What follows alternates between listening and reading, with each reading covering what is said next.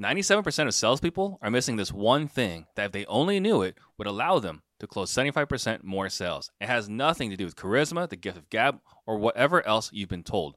Because if you're trying to convince your customer, that means they don't want to buy, which means you've already lost the sale. What sales professionals do is sell customers exactly what they want to buy. They work with the customer to uncover their current challenges, the consequences of those challenges, and how that's impacting them. They then help the prospect describe the ideal solution to their problems, what that looks like, and how that perfect outcome will impact them.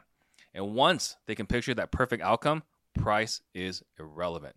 That's right. Sales professionals sell customers exactly what they want to buy because it's easier dealing with a happy customer than dealing with a customer who felt sold. So here's the deal. I explain everything in my live 2-day sales workshop, June 14th and 15th in my office. Go to closemoresales.com/workshop and you'll be able to close more sales as soon as you get back. Hey everybody, thank you for joining us for today's episode of Real Estate Disruptors. Today we've got Austin Rutherford with Elevate Life. He flew in from Columbus, Ohio to talk about how he's done $1 million+ in each of the last 3 years and the importance of building a business around your lifestyle. If this is your first time tuning in, I am Steve Trang, sales trainer for some of the top wholesalers in the country, and I'm on a mission to create 100 millionaires. A question I get all the time is how to become one of the 100 millionaires. The information on this podcast alone is enough to help you become a millionaire in the next 5 to 7 years. All you need to do is just take consistent action. You will become one. When you hear a nugget, please type it into the comment section after the show. Identify your single biggest takeaway and focus on only that for the next 7 days. If you get value today, please tag a friend below. Share this episode right now. That way we can all grow together. And this is a live show, so please ask your questions for Austin to answer. You ready? Absolutely. Let's do it. All right. So first question is, what got you into real estate? Yeah, so my first dream was to be an NBA basketball player. Nice. That didn't work out. So after high school, I went out to Arizona to play basketball for a year. But it got to, basketball is how I treat business now. I was in it all day, every day. I was trying to grow as much as possible, work as much as possible. But it got to a point where I hated touching the rock. And, for me in my life, that was my life. So when I started hating basketball, I felt lost in my life. Maybe, somebody gets laid off, somebody loses a job. You don't know what to do. That's where I was at. And there was a lot of tears and everything. And I don't know who gave me the book, but the book Think and Grow Rich was given to me when I was 19 years old. And then I read that. That's really fortunate. Yeah, agreed, 100%. And I read that and it opened up my mind to the possibilities of actually making money in business as an entrepreneur. And then the next thing I read, I don't know if it's true or not, but it said 90% of all people who file a tax return with $1 million or more on it had real estate in their portfolio. Mm-hmm. I was like, well, basketball didn't work out, so let's try real estate. I love that line. Yeah. But I can't find that actually stated anywhere. But it's a great line. I agree. I don't know if it's true, but it worked for me. Yeah, I went digging for a while, one night, and I can't find where that was sourced. You tried to look for it? I tried to look for it. But anyway, let's talk about basketball. So what was the basketball dream? It was to be in the NBA. When I sophomore, 8th grade is when it all started. I never played basketball up until then, and the dream was just to go to the league. I don't know if it was for money or desire or. You're in Ohio? I was, yeah. So you're a Cavaliers fan? I am. Oh, and I was. Craig Elo? Who was the stud back then? I don't even know back then. Oh. I remember when LeBron started. oh yeah, I forgot you're a lot younger. Man. Got it. Okay, so basketball was the dream.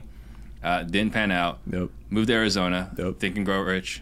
Yep. And then what happened? I don't know why I hated reading books. I never worked on myself before that. But for whatever reason, I started reading books and I started journaling. I'm a big proponent in journaling. I try to do it every day, even today. So I was sitting up on my rooftop. We had a condo, the whole team that was staying in it. And I was just journaling about life. And I ended up looking across the backyard, and there was a 10 or 15 unit apartment building back there. I was like, man, if some guy owns that building and he's got 10 or 15 people paying him rent, I knew nothing about numbers, if it was a good deal or a bad deal. But I was like, he's got to be making money if 15 people are paying him. Mm-hmm. And then that's what triggered real estate. And then I just started buying every book, every small course I could find, anything that could get mailed to me to learn. And, fell in love with passive residual income, and then bought my first house when I was 20 after I moved back to Columbus. In Columbus. Yep. So, looking at this, it's really interesting. Mm-hmm. Growing up in Arizona, home ownership is just normal, right? Yeah. You go get a job and you buy a home. I lived in California for a bit. And over there, it's like maybe you can buy a home. Yeah. But you also resign to like, that's for rich people. Yep. In Ohio, I learned later on, it's kind of crazy. It's just normal to rent. Yeah. Can you explain that to me? I grew up in a household where my parents owned the home. So like I don't understand it, but I mean people are just used to renting over there. But like the whole Midwest is just... It's a great, I think maybe too, it's a great place for like cash flow wise. So a lot of landlords from all over the country own there. For investors. Yeah. And that's why they're going there. Yep. But why is home ownership like not a thing there in the Midwest? Because it's cheaper to own than it is 100% to rent. 100%. I think this goes back to education, to high school and college. You know, it's something that they don't teach anywhere in the country, in my opinion. But people don't understand money. They don't understand, you know, debt. They don't understand finances. And, you know, people don't know that it might be cheaper. A lot of people don't know that it's cheaper to rent than cheaper to own than it is to rent. Got it. I don't know. I don't know why though. So you think it's just insufficient financial literacy, like up and down the... I think so. I mean, that's what... Obviously, that's what's happening. I just know if that's like the main reason. It's just their whole lives, like, you know, your generation before you. Yep. And that's the reason why appreciation is a challenge. Yep. But man, those yields are amazing. Agreed. I mean, I know people that have lived in a rental property for 20 years, and they've paid rent for 20 years in a row. you could own the house free and clear at this point. I had a property we bought during the recession because we were afraid we were losing our house to foreclosure, so we bought another property as kind of like a backup plan. And we were able to do low mod in our house. And that lady lived in our property, and in the course of 10 years, paid our entire mortgage. Like like our house was free and clear from all the rent she paid over 10 years. Yep. But people just don't understand it. Yeah. Which is crazy. So, all right. So 20 years old, you buy your first rental property? Yeah, duplex. Right. So talk about that. What was that process like? Yeah, so fell in love with the idea of passive residual income. And, you know, I wanted rental properties. I wanted passive income. And I didn't know what to do. I had no idea how to evaluate rental properties. So again, I just tried to learn as much as possible. At 20 years old. Yeah, exactly. So I actually moved home, I think when I was 19, and got a valet job back at home just to try and make some money. And then, you know, started diving into real estate, trying to understand like what was a good rental property, how I made money on cash flow. Like there was a podium on my valet where like you'd like scan tickets and stuff. And like everybody would be out running cars, and I'd be in there like looking up like duplexes and rental properties and putting my cash flow calculator together. And you know, looking back, shout out to them for not, you know, pulling me away. But did that for like a year, and then started actually going out and looking at houses with the realtor. And like I built my own like spreadsheet, you know, the PITI and then the rental profit, the amount of like monthly rental income. And you know, ended up finding a property where the net was about like $1,200 a month on it. And it was a duplex. One side paid for more than the mortgage, and I was like, "All right, let's do it." So, and was this a situation where you were house hacking, or this was just a straight up rental property? I didn't even know about house hacking then. I wish I did. I absolutely would have done it, but I ended up putting like 20-25% down on the property. You know, I wish I'd have known house because it's only like 3.5%. Right. Okay. So, was this all through books, or was it other places too? It was like books and like you can, I don't even know what they are if they have them nowadays, but you can order like binders of like information. So I read those too, but it was, I didn't even know what YouTube was back then. I didn't even know what podcasts were back then. It was just like literally ordering $10, $20, $50 like pamphlet things and just learning as much as possible. Was Bigger Pockets around then? I didn't know about it. Yeah. It might have been. All right. So you buy your first duplex. Yep. Smooth sailing, or were there challenges becoming a first-time landlord? It wasn't too bad. Like the property was fully renovated when I bought it. It had yearly tenants in place. They were on month to month. So when I bought it, I increased rents like, I don't know, $50 or $100 a side. The only issue was it had knob and tube wiring in it. It's the only thing they didn't update. So on the remedy request, we asked them to update it, and they did. But outside of that, like it was pretty smooth. And then I self-managed at the time. And you know, everyone hears the story like you get the call at midnight. It was Super Bowl weekend, that night of the game, and I got the phone call that the furnace went out. And you know, in Ohio it's cold. You can't just like ignore that phone call. So me and my dad, I called my dad. I was like, "Hey, Dad, we got to go fix this furnace." And drove down there. And after that, I was like, "I'd never want to be a landlord. I'd never want to personally manage the properties." So you know, besides that, it wasn't too terribly bad though. Right. And then what was the next deal? The next deal, so when I put that money down, like before that, just in like high school and middle school and stuff, I would cut grass, I would shovel driveways, I'd flip candy, I'd make Buckeye necklaces, which is an Ohio thing, and then sell them at the football games. So I had a bunch of money saved up, which is what I used for the down payment on the property. So you were a hustler before? Trying to, yeah.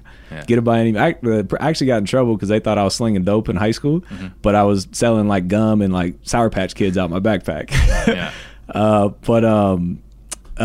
Started doing that, and I lost my train of thought. Well, we're talking about buying that second property. Yeah, so I was broke after I put the down payment on the rental property. I had $0. So I was like, all right, I got to make money faster. And my real estate agent at the time made like $8,000 commission on the house. And I was like, all right, well, like, let me try and get my real estate license. So I went out, took the classes, got licensed. I did like the speed classes. It took me like 2 weeks to take the classes. Got licensed, sold like 2 houses, hated it. You know, driving people around, showing them houses. It's just not a fun experience for me personally. So I started looking into other ways of making money. Yeah. Heard a radio show. It was like, hey, if you want to learn how to flip houses and become a millionaire, you know, come to this free seminar. Went to the seminar, invested into a mentor program, education program. How much was that? $25,000. And at the time, you didn't have $25,000. No, not at all. So how did that work? It was a 3-day seminar. Day 2, they're like, hey, we got this program. You need $25,000, but you got to have it tomorrow. And I had like a few grand at the time. And I was like, oh, man, this is going to be tough. So I went home and I applied for American Express credit card. I told them I made $100,000 a year. And I told them I had an 800 credit score, roughly, give or take a 0. And they approved me for a line of credit on the credit card. So I maxed the credit card out. But I was still like $5,000-$10,000 short at the time to make the $25,000 payment. I was 21 years old. And like for me, it was that moment in life where like I knew it was what I needed to do, but like I couldn't do it because I didn't have the money. And at the time I was still living with my parents, and like I asked my parents for the money to loan me the money. I asked my uncle for the money. Like I asked anybody I could think of to try and get the money, and everyone's like, no, it's too good to be true. They're not just going to teach you to be a millionaire. That's the sales pitch. Just work hard, right? And so my parents I was living with my parents. They ended up going to sleep. And I legitimately crawled under my parents' dining room table and started crying. And it wasn't just crying, it was like bawling because my parents ended up waking up because I was crying so hard. And they came downstairs and they they realized that I was serious about it. They've seen that I've hustled in the past and made money. And they ended up fronting me the other part of the money to get into the mentor program. So the next day, I got goosebumps just telling it. Yeah. But next day, walked in, swiped my credit card, maxed it out, 18 months, no interest, and thought I was going to get rich in a month. But that doesn't always happen like that. It's not as easy as it looks. Yeah, for sure. Whether on social media or on the stage. 100%. Okay, so then what happened next? So I swiped the card. I had 18 months, no interest. And so I was like, all right, I got to pay it off in 18 months. So, I started sending marketing. They taught us like direct mail, like probates, foreclosures. There wasn't cold calling or RVM or SMS, or at least I didn't know about it back then. I only knew about really direct mail. So I found out like how to pull lists from the county recorder's website, the probates, the divorces, the foreclosures, and the tax liens. So I did that every week. So I had new data, started sending them out. Back then, probate was a tremendous thing because nobody did that. A lot of people do it now. So got a bunch of deals from that, but not quickly. And then I was still valeting cars. So still working like 50, 60 hours a week. Still hustling. Yep. I promised my mother I'd get my college degree. So I was going to college, taking 15 hours. Was that a condition of the loan? Probably was. Yeah. All right. I just grew up like go to school, get a degree, go to work, so I just promised her I'd get my degree. So I was going to college, taking 15 credit hours. I was still a realtor at the time, trying to sell houses, didn't work. And I was trying to start the real estate investment company. So I'd go to work from 7 to 3. And then most days I'd have college at night. I would write letters in my parents' basement till 1, 2, 3 in the morning, hand-addressed envelopes to get people to try and sell me the house, go to sleep like midnight, 1, 2 o'clock, wake up at 6 a.m. the next day, go to work. Like I was putting in 18, 20-hour days like clockwork. There's a time I got off work at 3 o'clock, I was driving home, and I literally fell asleep at the wheel. And the only way that I woke up is because I hit the curb and I was on the sidewalk and there's a light pole in front of me. Thank God I woke up, went back on the street, drove home, started writing handwritten letters to send out to sellers. So like to me, it was like get it by any means. Like I had a debt that I had to pay off, and like I was going to make it happen. So 10 months into that process of doing that every day for 10 months. So zero up until this point. Zero, literally nothing. You know, I had the debt of the mortgage. I maxed out my credit cards. Like I was hundreds of thousands of dollars in debt, and there's like at times $100 in my bank account. And finally, you know, a seller called me from a probate mailer. It was the 5th postcard I sent to them. They called me. They're like, hey, you know, my mom passed. Got this house I'm looking to sell. It was like 7 siblings with, you know, wives and husbands. And in the state of Ohio, there's dower laws. Mm-hmm. So all the wives and husbands need to sign off on the contract as well. So that was a nightmare, just getting it in contract. But put it in contract for, I think, $102,000 contingent on the foundation inspection. And the foundation went through. It was terrible. It was like $28,000 to fix it. So got it reduced to $74,000. And, you know, at the time, I've never raised private money in my life. You know, so trying to figure that out. It was a $170,000 rehab. So it was a $250,000 raise. And, you know, luckily figured it out, got a private money lender to fund the entire deal. Mm-hmm. And flipped it, sold it, made $103,000 net profit 6 months later. So 16 months from swiping the credit card mm-hmm. to actually making money, 16-month process. Sold it, took that money, reinvested it, and just built it from there. Paid off your debt. 100%. Yeah. So you were 22. Yeah. What year was this? 2015. Okay. So I want to hit a couple of points here because I am uncomfortable mm-hmm. right, with some of these other programs out there that charge $25,000. Mm-hmm. You know, but they exist. Yep. There's 2 things here. First, you had conviction. Yep. This was going to happen. 100%. This is your destiny. Yep. This is why, you know, this opportunity was presented to you. Yep. And you made it happen. Yep. What gave you that conviction? It's just the want, like the desire, the will to win. You know, people talk about like they have it. Like, what is that it? Nobody mm-hmm. knows what that it is, but people have it. Some people have it and some people don't. Mm-hmm. Like I'm a competitor. You know, I love to win. I love to make money. You know, my why then was to get rich and go on the vacations and have the cars and the Rolexes and all those things. And, you know, I was just willing to get it by any means. Yeah. And, like, I know I'll outwork anybody. If it really comes down to it, like, I'll put in more work. I mean, clearly, you're falling asleep at the wheel. Yeah, right. A little bit too much. So, and the other reason why I brought this up was that, you know, you not only maxed out your credit card, you got a new credit card just to max out. 100%. And again, you know, we frown upon this industry that encourages people to sign up for credit cards and max them out. But here you are. Right? Doing it. And I didn't do that, but I certainly maxed out my credit cards. Yeah. You know, I think when Chase called my credit card dude, like, hey, by the way, we're going to shut down your credit card. I think it was at $39,000, you know, in credit card debt. Running it up. Right. I was running it up. And that was how I was running payrolls, how I was paying for everything. Yep. And so, like, we always tell people, you know, be cautious, be careful, whatever. Well, not be cautious, be careful, but, like, don't swipe for this $25K program. Yeah. But who am I to say that if I'm the kind of person that did it with that conviction that will, you know, the best way to motivate me and possibly you too is tell me I can't do it. 100%. Right. And then it's watch me. Yep. So, all right. So you got that big deal, clear 6 figures. Yep. Pay off your parents, pay off American Express. Yep. Then what happens? So people don't believe me when I say this, but I literally didn't spend a penny. I didn't go out to eat. I didn't buy a pair of sneakers. I didn't go on a vacation. Like nothing. Put it all back into the business, went back to school, and went back to my job the next day. Still valeting cars, $100,000 at the age of 22 years old. More money than like I've ever seen, anybody that I've ever known's ever seen. Mm-hmm. But I went back to work, right? Because I know one deal isn't going to change your life. Like one deal doesn't do anything for me. Well, and also you took 10 months, was it 10 months? 16 months to close that one. Yep. And so I think there's also a curse because some of these guys have instant success, right? Yep. Like, you know, check out this texting platform or this or that. And like most people struggle for a long time and unfortunately quit.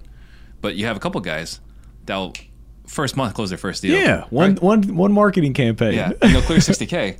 And then they're kind of like, oh, this is easy. Yep. And because they think it's easy, they may not appreciate it as much. Whereas you are like savoring. Yeah, for real. It took a long time. Yeah.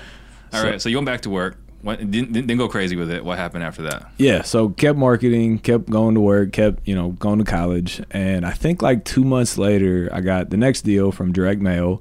Her husband passed away. She moved in with her daughter, and the house was vacant. It was full of all types of stuff. The landscaping package was like $15,000, and it wasn't like to make it nice. It was just to clear the brush.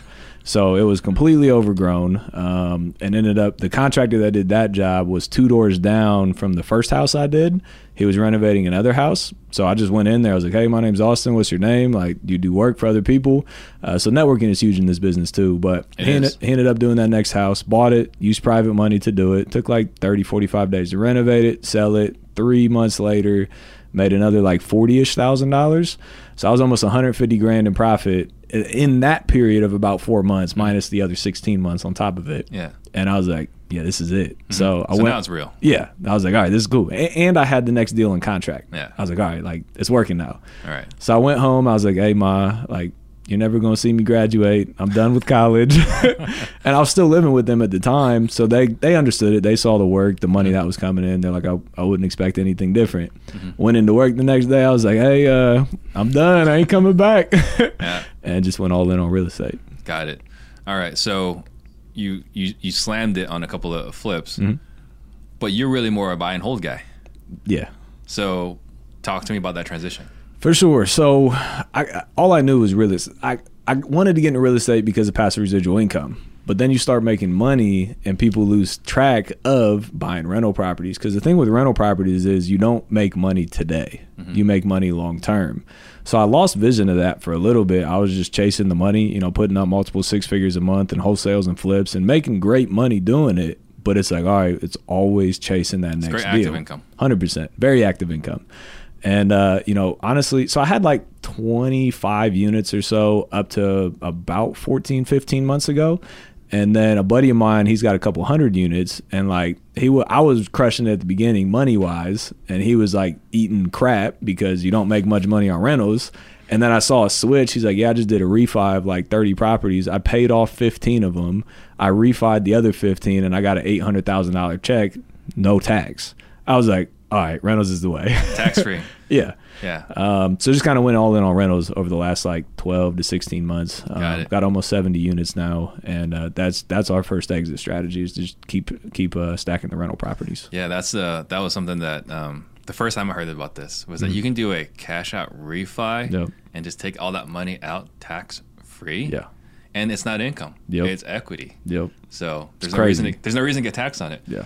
But the idea that you can have $800,000 right here, yep, and not have to pay Uncle Sam a dime. Seriously, that's 1.2 in the real world. Yeah. So it's an amazing concept. Okay, so you saw this, your world got flipped inside out. Yep. So you said it was 2 years ago? About, yeah. Okay.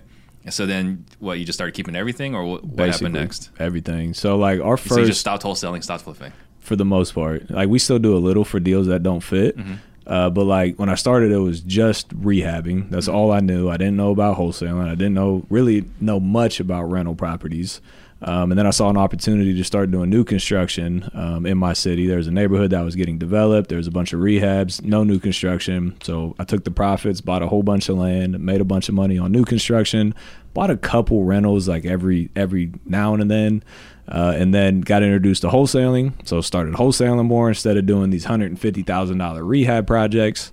So then got to wholesaling, bought a couple rental properties, but now our first option is to keep it as a rental property. So when deals come in, we evaluate rental properties. We're looking to burr it with no money out of pocket and at least $400 a month in profit per door before like vacancies and repairs and things like that.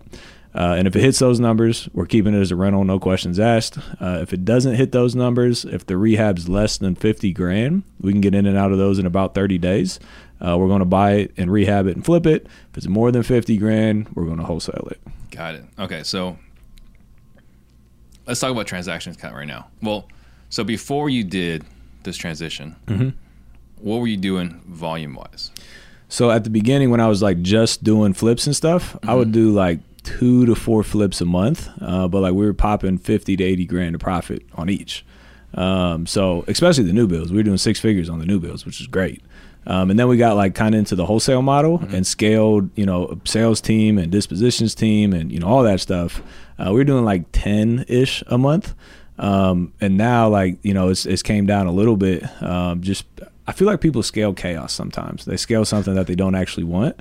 So I'm very conscious of like my goals and how I want my lifestyle to look like. So now we're doing like 2 to 5 a month, but it's very, very limited overhead with those.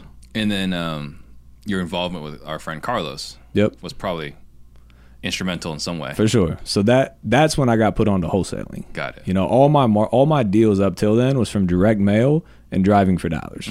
That was it. I didn't know about cold calling or RVM or SMS or any of that stuff, or list buying. Like I didn't know any of that. So that's kind of like what put me onto the wholesaling thing. And I just blew up the marketing, you know, scaled the team, and made a lot of money. But again, it's not what I personally wanted at that time in my life. Right. So obviously having a friend that's having a lot of success, for sure, buy and hold certainly helps. But even then, what kind of help you focus on lifestyle? Because we all get started for the same reason, right? We all get started because we want to make a lot of money really fast. Yep. And have time and financial freedom. Yep. But then once we get started, that thing about making a lot of money is really shiny. Yep. And that part about the reasons you started kind of start 100%. Getting a little dark. How did you remember to keep your eyes, on why you started? For sure. You hit the nail on the head. People start something for a reason and then lose sight of it. Yeah. And it's very difficult to get out of that.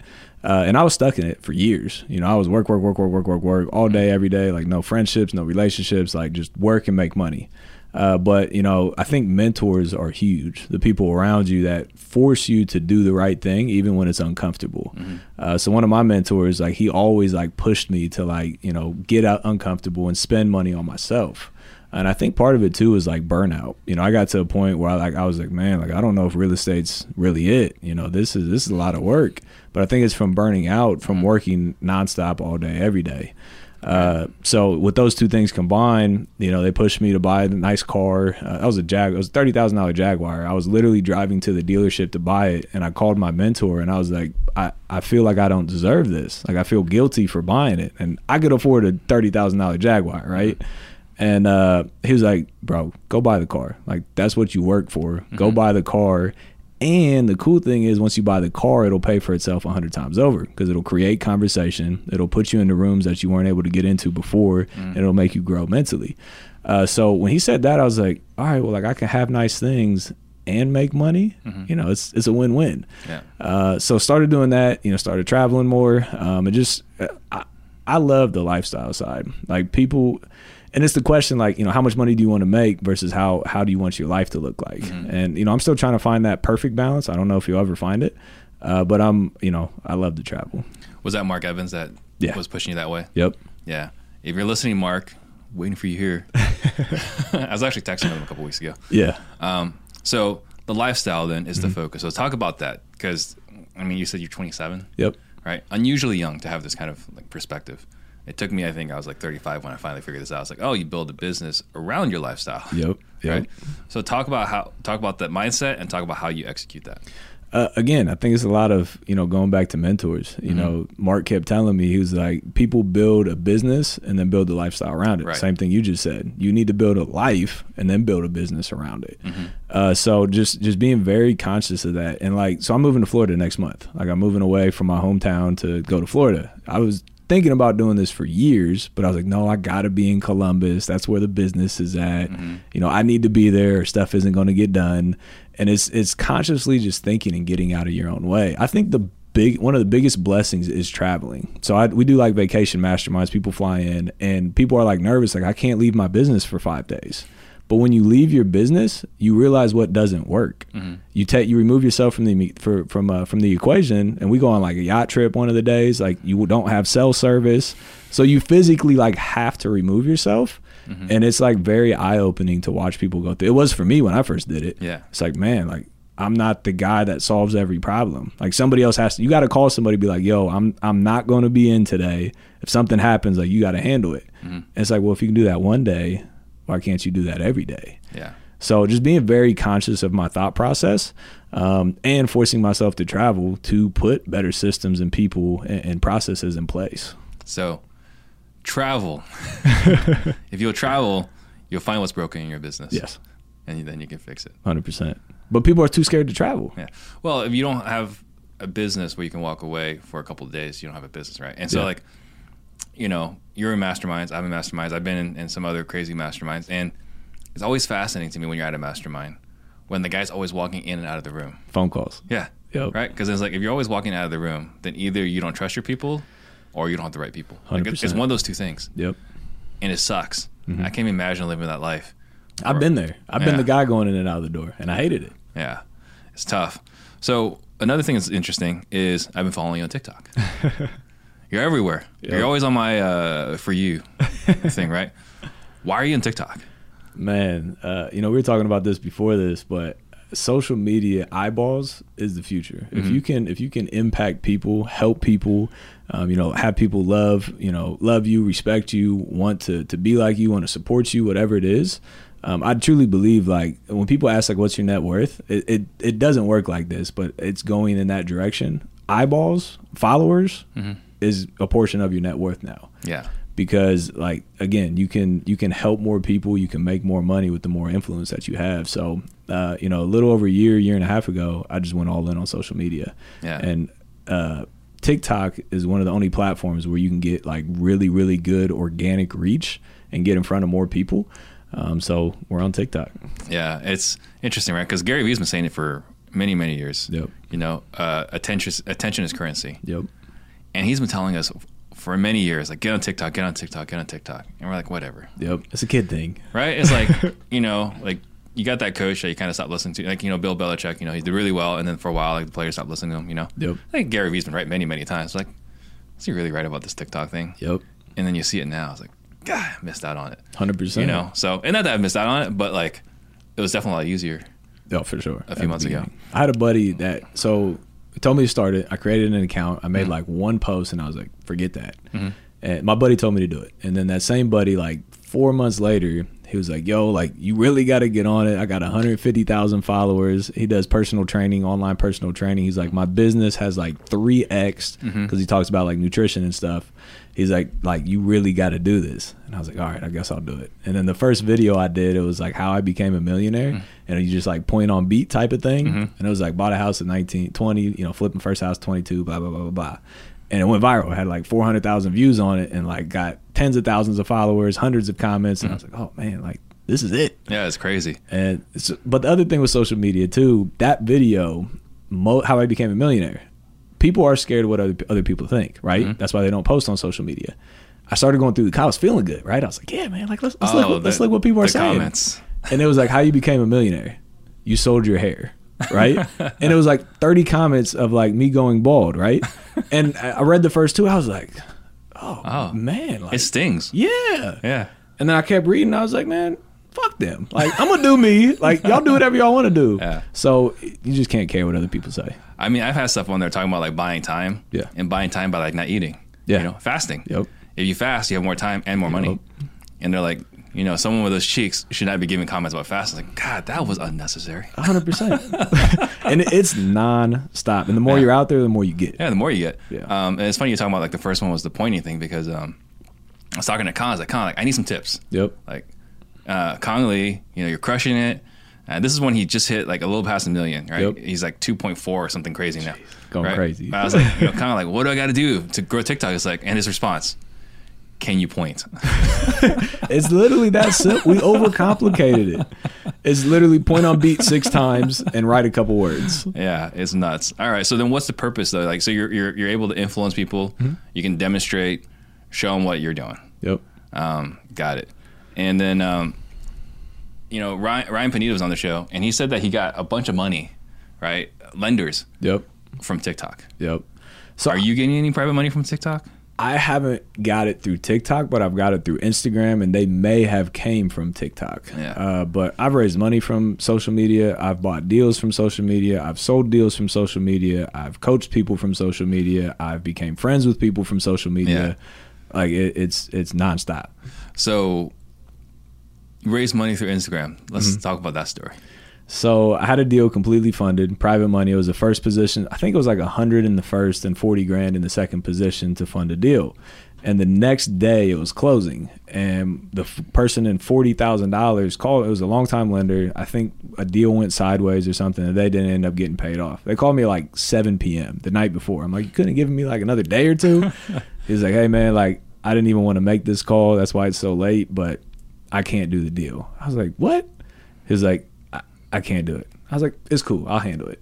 And like I could have called other lenders because like we've built that, you know, those relationships. But I was like, let me try Instagram out. So I posted on Instagram. I was like, yo, I need a $40,000 loan. I'm presenting an opportunity for a $40,000 loan. You know, if you're interested, hit me up. A bunch of people hit me up, got on a call with a lady, and never met in person before, never private messaged them before, nothing. Got on the phone, and I was like, hey, like, you know, where you at? What do you do? Blah, blah, blah. Well, here's the opportunity. I just want to be transparent with you. It is a second lien position, which is harder to raise money for. And I need it in the next 12 hours. And we obviously the conversation was longer than that, but at the end of the conversation, she was like, it's crazy that like this is our first time talking, and I'm getting ready to wire you $40,000-$50,000, but I feel like I know you personally from following you on social media for the last 6 months. Yeah, I'm in. I'll send the wire tomorrow morning. It's crazy, like the relationships, the connections that you have. Yep. Because people watch you, and I think it's rightfully so. Yeah, but it's still kind of crazy to me. It's my, like, people ask to like take pictures with me, or I'm walking around, they're like, you're that TikTok guy. Yeah. And it's still very surreal to me right now. I'm still waiting for that moment. It's happened like twice to me. So yeah, I've seen it, you know, again, hanging out with Kong, and like a couple of times like, hey, you're that guy. Yep. You know, I was like, wow, this is a real thing. Like, this actually happens. 100%. But it's people always ask like, well, what do you post, right? People that follow you want to just see everything about you. They want to see what time you wake up. They want to see what you eat for breakfast. They want to see where you work out. They want to see you going through your emails and closing deals. They want to see you getting on the phone. They want to see you driving to your car. They want to see everything. So something that I learned like early on with social media, like, what do I post? You document, you don't create. So you document what you're already doing in your day-to-day life. You don't have to go out there and get crazy and start creating. Eventually you'll get to that. But to start, you just document it. You literally just post what you're already doing. Yeah. It's really simple, but we still overcomplicate. For sure. So how are you finding deals right now? So at the beginning, it was just direct mail. And then it got RVM, cold call, and SMS, and direct mail. Always done direct mail. Now, like, really the best leads is cold calling, and some direct mail. I've done that for 7 years. I've never stopped. We still get deals from it. Their response rate has gone down for sure. I think it's going to go back up soon. I agree, because people are going away from it now. Everyone's, Well, I think people are going to. I think texting's going away. Agreed, and cold calling. Yeah. I think those response rates are dropping right now. Yeah. But right now we're getting a ton of deals from social media. Yeah. Just you know, from other wholesalers messaging me in our city and around the country. It's like, yo, you buying Columbus? Yep.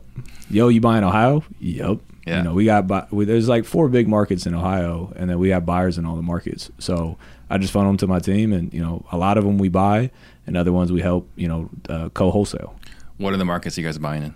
So we only buy in Columbus, Ohio, but we do deals in Cincinnati, Cleveland, and like the Dayton area, and Columbus, obviously. And so it's interesting because, like, you know, a lot of people have said that the culture in Phoenix is really cool. There's a lot of collaboration, right? We got Carlos, Sal, Alex. We got the guys at Batch, we got Pace, Jamil. A lot of them. Brand Daniels, right? But we all collaborate. We're all friends with all one another. And everyone looks at us like we're weird. Yeah. You know? But then there's you and Tiffany and Jerry. And I don't know how much you work with Tim Bratz, but like you guys are all friendly to one another as well. Yeah. It's not like there's beef in there either. 100%. So talk to me about collaborating up in Ohio. Yeah, so when I started, I was the guy that like wanted like everything. I wanted 100% of my little grape, right? I didn't want to tell people like how to market. I didn't want to tell people like how to talk to sellers. I didn't want to tell people like any of those things, because if the secret got out, like my business would be done, right? And finally, again, mentors have been huge in my life, you know, talking about having 100% of a grape or 20% of a huge watermelon. And the cool thing is you meet better friends, you know, you have real relationships with people, you make more money, you do cooler stuff. You're not just doing like little $50,000 houses, you're doing like apartment buildings and new construction and other types of stuff. So collaboration has been huge for me. You know, there's still people that we cross by that is like 100% me, and they don't want to collab, which is fine.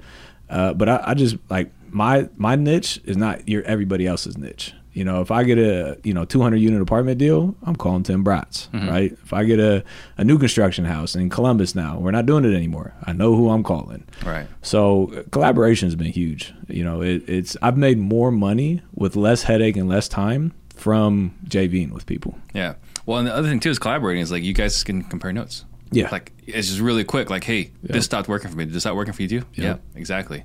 It's very quick market research. It's so impactful. And the thing is, like, the people that will collaborate with you are bigger thinkers. Yeah. Right. And there are people in town that we don't collaborate with, which is fine, like whatever. Yeah. But I feel in some way, like, bad for them because they'll never get better. Yep. Right. Like they'll do well, like doing great, like having great business, whatever. But they'll always be that. That's it. For the rest of their career. Yep. They're stuck. They'll never get out of it. Like I think one of the people are like, oh, I've been, wholesaling houses for 10 years now. Like, I don't want that. Like 10 years from now, like I don't want to be doing the same thing I've been doing. Yeah. Right. But that's how people get stuck. That there's an identity problem. They think that real estate or wholesaling or flipping houses is them, and like they're worried about what other people think about them. Right.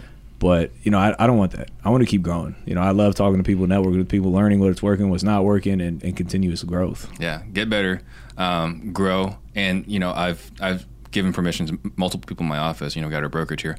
I've said to them, if you ever see me in a continuing education class, which you need, right, to keep your license going. Yep.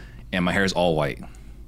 You have permission to shoot me dead, right? Yep. Because that means I failed. Yeah. Like I was not growing. Yeah. So. No, growth is huge, but I think there's a real identity problem with some people. They think that what they do is them, and they can't change. Right. I'm a wholesaler. Yeah. Right. That's it. That's it. Yeah. Yeah. No, I'm with you there. It's huge that if you are your profession, and it's not that there's anything wrong with it. I think it just limits what your options are. Agreed. So Corey Guzman says SoFlo is the next Guru Capital. What's interesting is it was the Guru Capital. Really? Tampa was the Guru Capital is what my understanding was. Okay. And then Phoenix kind of took that mantle, I think, with Sean Terry leading that drive. But it's looking like there might be, between Tampa and Phoenix, we might be going back and forth. Yeah. What part of Florida are you going to? Fort Lauderdale. Fort Lauderdale. Yeah. So SoFlo. All right. So Adrian Chalice, I'm probably butchering the name, struggling right now to develop the right strategy to scale out the rental portfolio. Currently has one rental and one working full-time job. What recommendation would you give somebody who's trying to build a rental portfolio that's got a full-time job? I mean, there's a lot of ways you can go around doing it. You can do the traditional buy them turnkey, put 20-25% as a down payment on it. That's by far the least amount of time that you'll have involved into it, but you're going to have the most money put into it as well. So if you have an income where you're generating solid income, do that. Buy a $100,000 fully renovated property with tenants in place, paying $1,000 a month, put 20% down, and make $300 a month. It's a great thing if you already have other money coming in. But like if you don't have money, then you got to do the Burr method. You got to find deals yourself or buy them from wholesalers. A lot of our rentals we still buy from wholesalers. People don't think like there's still margin left on them. Like we're still getting in the 75 cents on the dollar and refine out with no money out of pocket. So those deals are still there. So either learn how to market, which if you have a full-time job, you probably don't know how, or just network with wholesalers, buy deals from wholesalers, use private money to fund them, renovate them, rent them, refinance, and repeat the process. Yep. And I think that's one of the places where some people get lost, where, we got our show, so maybe we're part of the problem, is that they have this idea like I need to quit my job wholesale to buy rentals. Yep. You can just jump right into rentals. Yeah. Like I quit my job at Intel, to get into real estate and kind of this thing where I took my eye off the ball, right? But I could have just kept my job and buy rental properties. I could have just done that. But I went this thing where I should become a real estate agent, and I got a wholesale to build my rental portfolio. No, like if you got a good job, Adrian, you can just buy rentals. 100%. Yeah. 100%. And then a couple of guys here are saying that Burr is the ultimate investment. Guys, you guys have any questions, please ask here. All right. So Ray wants to know, do you worry about advertising for lenders? I guess this probably goes into maybe, SEC concerns. Yeah. So do you do anything to protect yourself in that regard? Yeah. So I don't like advertise. I don't say like, hey, I got this deal for $100,000. I'm paying you 10% interest. There's some exact line of what you can't do. I think it's offering a specific interest rate. You can't like offer a security or whatever. So I've never done that, but I've always showcased deals to spark conversation. So I'll do like a case study. And I'll be like, hey, I bought this house for 50, put 50 into it, sold it for 150. I made $30,000. My lender, without any work of his own, just by writing a check, made $10,000 in interest. So like I'm still saying like, hey, I'm raising private money without saying, hey, I'm raising private money at 10%. Right. Because they look at it and they're like, what he made $10,000 without doing any work? Like I'm confused. And then somebody's gonna message you like, how'd the lender make money? Now your foot's in the door to have that conversation. So I've raised like over $20 million to fund all my deals, everything, the flips, the new builds, the rentals, everything. And what I always say, people always ask me like, where's money at? First of all, money's everywhere. It's literally anybody you meet. You see that right now. It's literally everywhere. Literally. But anybody you meet can become a private money lender. Yeah. And the next question is like, well, how do I like talk to them? And what I always say, like when I'm out, like me and my girlfriend go out to dinner and she wants to like sit at a table and like have a date. And we do those sometimes. But I always go to the bar. Because like I want to be next to people, especially before COVID, it was a lot easier. But even today, we still do it. I talk to the bartender. I talk to people to my left. Talk to people to my right. I go to car shows. I go to country clubs. I go to places where money is at. And inevitably, the conversation always leads to like, well, what do you do? And if I ask you, what do you do? I'm in real estate. People ask me when people usually ask me way back, I would say I'm in real estate. And they're like, oh, cool, and just walk away. Yeah, it's boring. Exactly. So now when people ask me what do I do, it depends who I'm talking to. If I'm talking to a young kid and they see the Rolls Royce pull up, I don't say like I'm in real estate. I say like I actually teach other people how to buy this car. Well, how do you do that? Right. I got the, it's a Wolf of Wall Street moment. Exactly. But like when I'm trying to raise private money, they're like, well, what do you do? So actually I teach other people how to invest their money into real estate and possibly earn double-digit returns. How do you teach those people? And now your foot's in the door. Yeah. So there's a whole nother conversation after that, but you just have to get the conversation started and get the interest peaked. And then, you can pitch them a deal that you have or an upcoming deal that you have, tell them about private money, how they can earn money on, retirement accounts, bank accounts, all that stuff. Yeah. But you just got to start the conversation. Well, and I think it's awesome that you're intentional with it, right? Because I actually had one of my past clients, he was telling me like, he's in the car club. He's like, you should be in the car club. I was like, man, there's going to be a lot of money there. Yeah, let's go to this car club. Yep. Right? And so I guess it's invite only or something, so it's pretty cool. Absolutely. All right, so the message here when you're talking to what do you do is you cater your answer to what's probably going on inside their head. 100%. Right? And 100%. That's the key to marketing, effective marketing and sales is figure out what the other person wants and see if you have that you can give it to them. So if the kid's asking you, what do you do? He probably wants a Rolls Royce. Yeah, exactly. Right? And someone's got a lot of money. They want to make more money. Absolutely. Yeah. Passively. Yeah. So that's brilliant that you cater your message. I love that. Another thing on the private money tip, a lot of the money that I've been able to get has been because I've taught them how to raise their own money. Whether that's a home equity line of credit or rolling their retirement accounts to self-directed retirement accounts or tapping into a cash value life insurance policy. So if you understand like how people can get access to, you can ask better questions and get the real answers and then teach them how to make money. Like my parents, they got a home equity line of credit. I think they pay like 4% or something and they lend it out at like 12. Right. So they're making 8% on money that's not even theirs. They have a cash value life insurance policy as well. They pay like 4 or 5% to themselves, and then they lend it out at 12%. Right. So teaching people how to get access, it puts more private money in your pocket at the end of the day. Yeah, and I think that's something that maybe is not talked about enough is actually understanding money to a certain degree. And if you can understand it, you can coach someone through it. Yep. Then you're not just a borrower. Yeah. You're a resource. Yep. 100%. So I think that's huge. I've literally got goosebumps just saying this, but I've literally gotten text messages like, I just retired 2 years early. Thank you. Like that's the most rewarding thing like I can do, right? Yeah. You can help me make money and I can help you live a better life than you could ever dreamed of. Like, it's a win-win. Oh, absolutely. That's definitely rewarding. Let's see. Ray wants to know, do you do creative deals? I'm doing my first, first subject to next week. I've never done one. I've always just bought it with cash, private money. Yeah.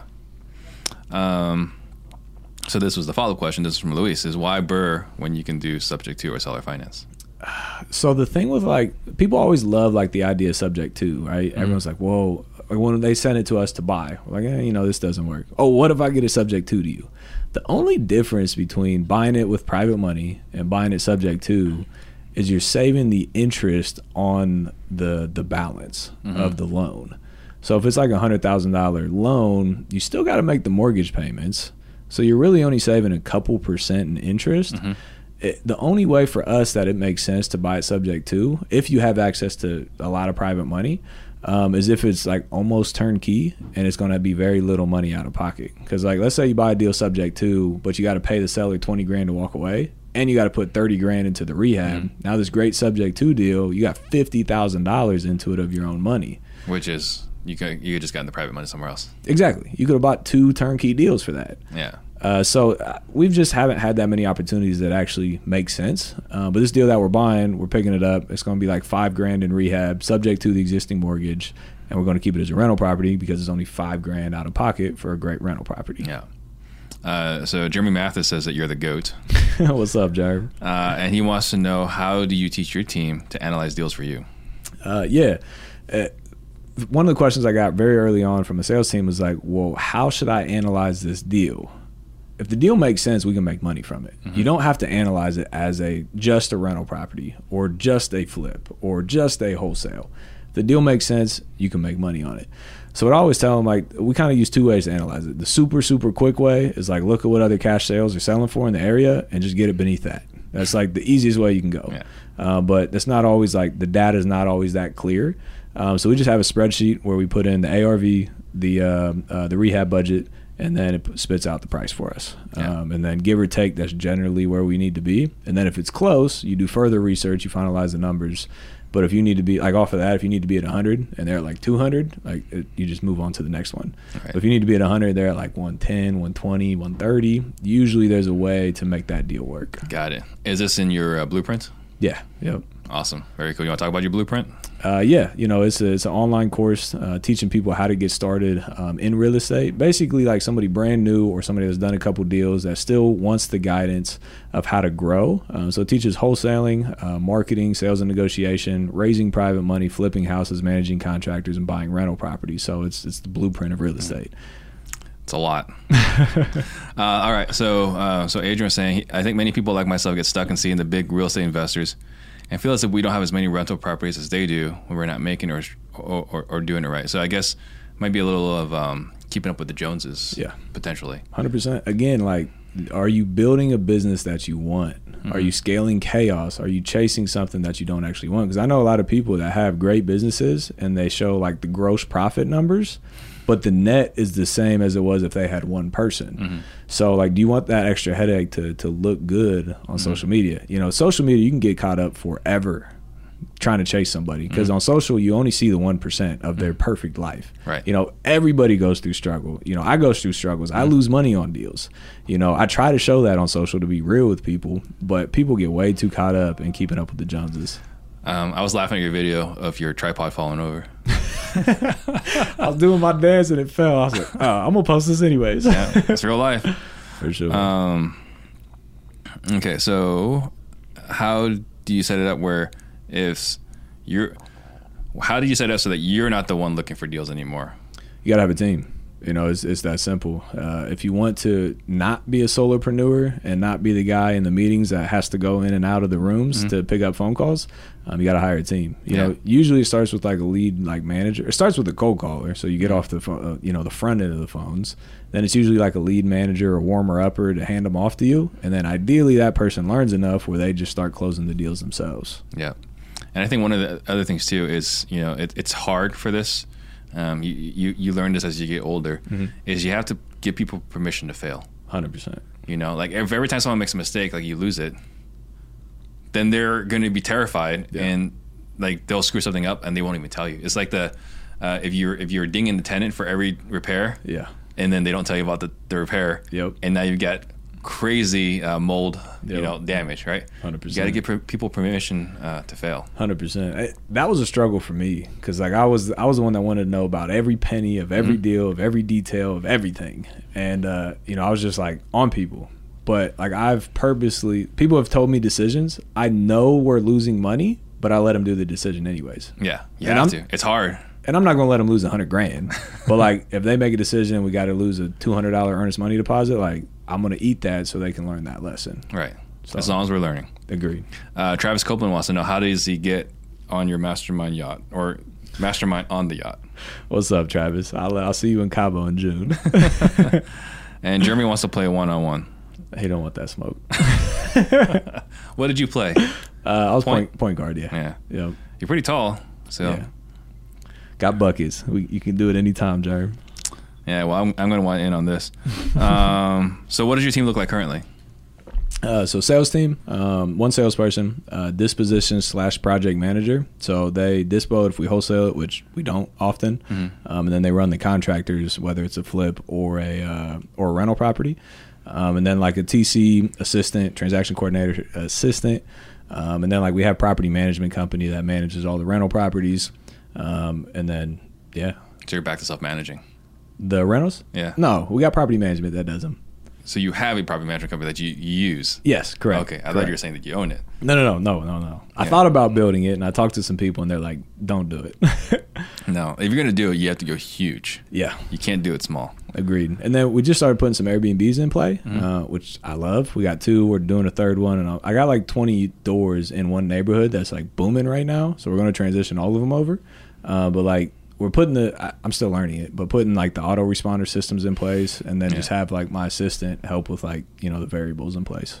Who is the target audience that's going to Columbus for Airbnb? It's a great question. And that's why I didn't do it for a long time, because Yeah. I didn't think there was a market for it. But there's a lot of like weddings and stuff that still happen where, families coming in. What I found is the bigger houses that don't really make sense is like just rental properties, because like they're just so large and they cost too much, actually turn out to be great Airbnbs. Yeah. So, I'm rehabbing a property now that would never work as a rental property, but I own a house 6 houses down in Airbnb currently, and it's booming. So I'm going to do the same thing. But families, weddings, we have a big convention center. A lot of conventions are held there for like gymnastics, the Arnold, the big Arnold Schwarzenegger, his events in Columbus. Oh, that's right. You can charge crazy prices for How those far is nights. Canton? Canton? Yeah. I think it's like 2 hours, 2.5. Yeah. If but I like was we going to go to Ohio, I think that's where I would want to go visit. yeah, Right. they have the Hall of Fame's there, right? Yeah. But yeah, they're great. We love them. All right. So Ben wants to know, if you could have coffee with someone dead or alive, who would it be and why? Oh, that's a great question. Damn, I'm gonna have to think on that one. I mean, like I want to get to know people that understand business. Like I don't care about like sitting down with like a NBA player or something like that. Like I want somebody that like thinks different, like the Jeff Bezos or the Elon Musks, or the Tim Cooks, or somebody that's like been way outside of the box and been wildly successful. I want to know like how they actually like process thoughts. Yeah. Because a lot of people like just think and then just keep it pushing. Other people like kind of think on the thoughts, but like they're on a whole nother level. Yeah, I'm with you on Elon. I'm a big Elon fanboy. He's he definitely does not think like other people think. No, not at all. And I want to know what that's like. Yes, the agent says, he definitely has a problem with keeping up with the Joneses. So, do I need 70 rentals, or if I'm satisfied with a certain income coming in, and that's okay. And Adrian, look, you are not alone. I actually had this conversation with my wife 2 nights ago. Yep. And she actually asked me the question, like, when is enough enough? Like That's a how great much you need to question. travel, how much you need to do this and that. And I was like, you remember that movie, The Greatest Showman? You know that song, where she sings like, it's never enough? It's like, Yeah. that's like my theme song. It's a moving target. I'm still trying to find that answer. Yeah. But something that I did that brought some clarity to that question is think up like what your dream month would be like. Are you living on a yacht? Are you flying a private jet? Are you living in Columbus? Are you living in Turks and Caicos? Are you traveling with your entire family? Are you traveling just with you and your wife? Think about what like your perfect month looks like, and then add all that up. And then add like 20-30% on top of that, and then that's the goal now because that's your perfect lifestyle. Right. And the problem is with us, when we get there, we're like, all right, well, I want to own the jet Bigger. instead of rent the jet. Yeah. But like, I don't want to be some schmuck renting a jet. I want to own the jet. I want Right? to own the island. Exactly. Like, was it Richard Branson, right? He owns an island. Yep.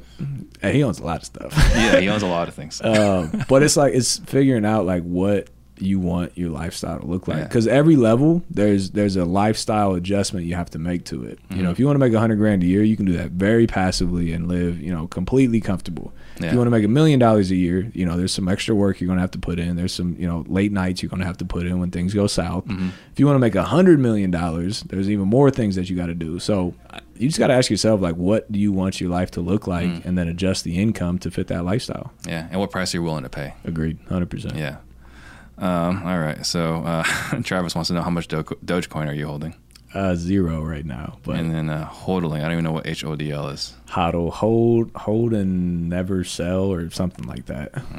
I got to learn this whole other crypto world, I love crypto. which is also, you know, keeping up with the Joneses. So then how much do you own in crypto, if you don't mind answering that question? 7 figures into it. There you go. So are you using prep? We already talked about that. Can you talk about hiring an acquisition person, no salary, so I'm guessing all commission, while only having like a 2-man team? How do you get them to take over the job over other opportunities that offer base pay? Yeah, so getting somebody to start 100% just commission is definitely going to be difficult unless they came from a 100% sales job already. So that's usually like if you're hiring a killer that knows how to sell, that's producing maybe in car sales or something, you know, you may be able to get them to come in 100% commission if you can prove to them that you're actually producing the amount of leads you need to produce. But if you're not, or if the people's newer, you know, starting them as, we call it like a junior acquisition, putting them on a small base with a small commission for anything that they bring to the table. And telling them like, hey, you know, my goal, if you want this to be the goal, my goal for you is to learn this game, start closing the deals, and then move you to 100% commission because you'll make more money over there and it's less overhead for us. So getting somebody to come out the gate with no base is going to be difficult, especially because in real estate, you get a deal today. Sometimes it takes 20, 30, 60, 90 days to get paid on it. So it's going to be very difficult for them to wait 1, 2, 3 months to actually make money. Yeah, and we tell them right off the bat in the interview, like, just don't expect to get paid for 3 months. Yeah, right. That's a great expectation to Yeah, set. if you can come in here knowing you want to get paid for 3 months, then okay, let's work together. But Yeah, if you're telling me like you can't hold out 3 months, then this isn't going to work because you're Yeah. gonna have commission breath. yep. So Solomon says, the GOAT again. What did your marketing look like when you were doing 10 plus deals a month, 10 plus wholesale deals a month? Yeah, so we were sending out about 15,000 pieces of direct mail every month. We had 3 full-time cold callers, cold calling all day, every day. I think it was like 1,000 RVMs a day, and then a couple thousand text messages a day. We had PPC going as well, and then we were still buying from wholesalers on top of that. So like I got into the game buying, so like that's always been something that we could do. But the budget was like 25-ish grand a month when it was at its peak. And then why Rolls Royce? So I love the car. When I was 17 years old, freshman year in high school, I bought a Chrysler 300 because it's like the thing It that looks a resembles. lot like it. Yeah, Exactly, but it's the only thing I could afford, obviously. So I don't know. I just always loved it. You know, bought the Chrysler, sold it. Always had the dream of the Wraith. Finally was able to do it, and I was like, all right, I got to get the Wraith.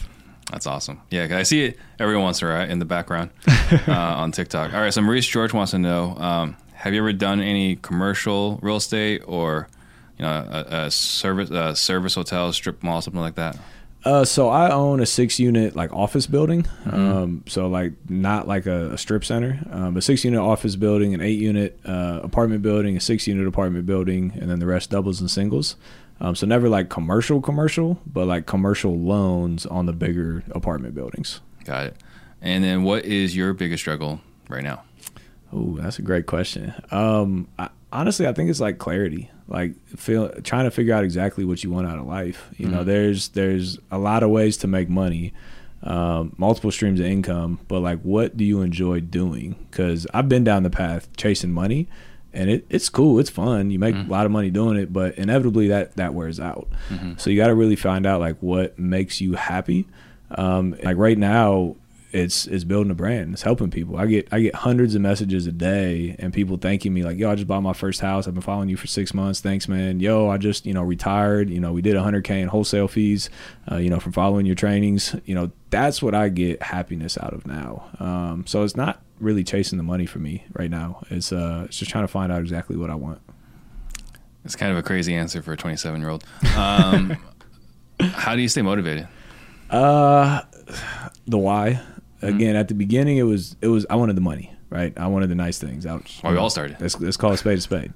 But again, once you start getting that, it changes. So like motivation now, part of the cool thing about posting on social, which you don't realize until you're in it, it holds you accountable as well. It's like you have a whole group of accountability partners. Everyone knows when I'm not running. Exactly. Yeah. Like I'll go a day. I went a day without posting. Had a life, a family matter I had to tend to, and people were messaging me like, "Bro, you okay? Like, what's going on? Like, I didn't see you post yesterday."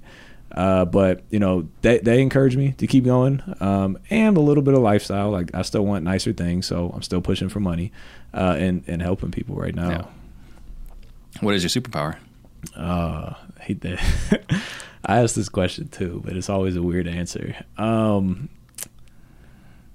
I think I'm very conscious of my thoughts. Again, I think a lot of people just run 24/7, 365 and never take a step back to think where they are in life. It's called the thought on the thought. Like you think something, but like, what's the thought? Why did you think that? How do you solve that problem? I say a lot of times you cannot control what comes into your mind, but you can control your reaction to that thought.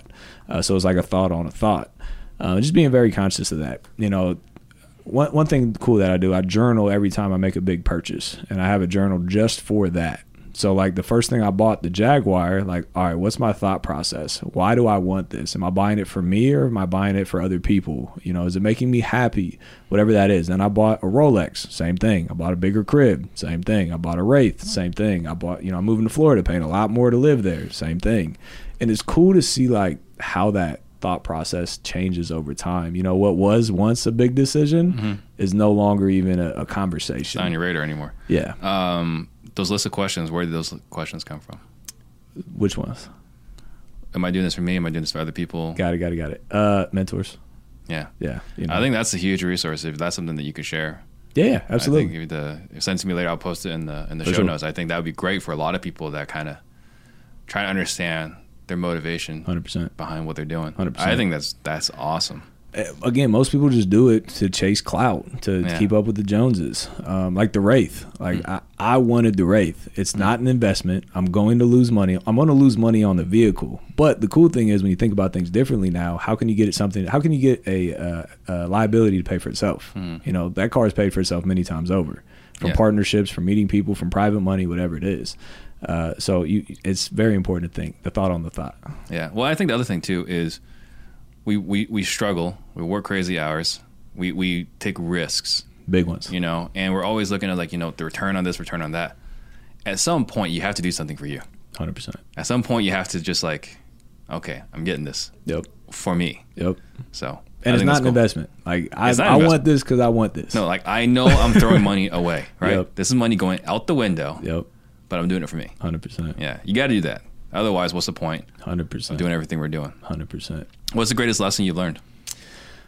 I heard this back when I was a teenager, and it was when you're not working, somebody else is. And there's two ways to take that. When you're not working, somebody else is working to take your spot. And there's two ways to take that. I think I saw that on a No Fear t-shirt. And one way to take that is like, I have to work 24/7, 365. And that's how I took it at the beginning. And I did work 24/7, 365. But I don't work 24/7, 365 now. You work smarter, not harder. You put the right systems in place. You hire the right people, the right processes. You make the highest income producing activity. Like I can put a product out for $5 and sell 1,000 of them like that. But like, is that really worth the time making the product, or is it better time spent, helping people or creating content or whatever it is? So that's what my best driver is now, is spending time creating content, connecting with people, and actually building relationships from that. Yeah. Huge. What is your favorite, best, or most interesting failure? I think my favorite, a couple. So when the dream of basketball disappeared, like finding myself again was a big one. And, you know, it was a blessing in disguise. They took me away from this opportunity to put me on a platform to make money in real estate and to give back and help other people. So I think that was huge. And then the first time I lost money was not, it was a horrible experience, but it was a good lesson learned. And then the second time I lost money, I was actually partnering with a friend, and we thought we were going to make like 60 grand or something. And then we underestimated the rehab and overshot the ARV, like how everybody does. That's what right? happens. And we planned on like a 3-month hold time, and ended up being like an 18-month hold time. Wow. Yeah. So, you know, went from making 50 to losing like 40. And I think it was like 25 or something. And I stressed on it for 18 months. You know, that was still a lot of money to me at the time, right? And I thought about it. And finally I woke up one day and it wasn't selling. We were trying to figure out what to do with it. Didn't make sense as a rental property. And I picked up the phone and called my buddy. I was like, do you want this house?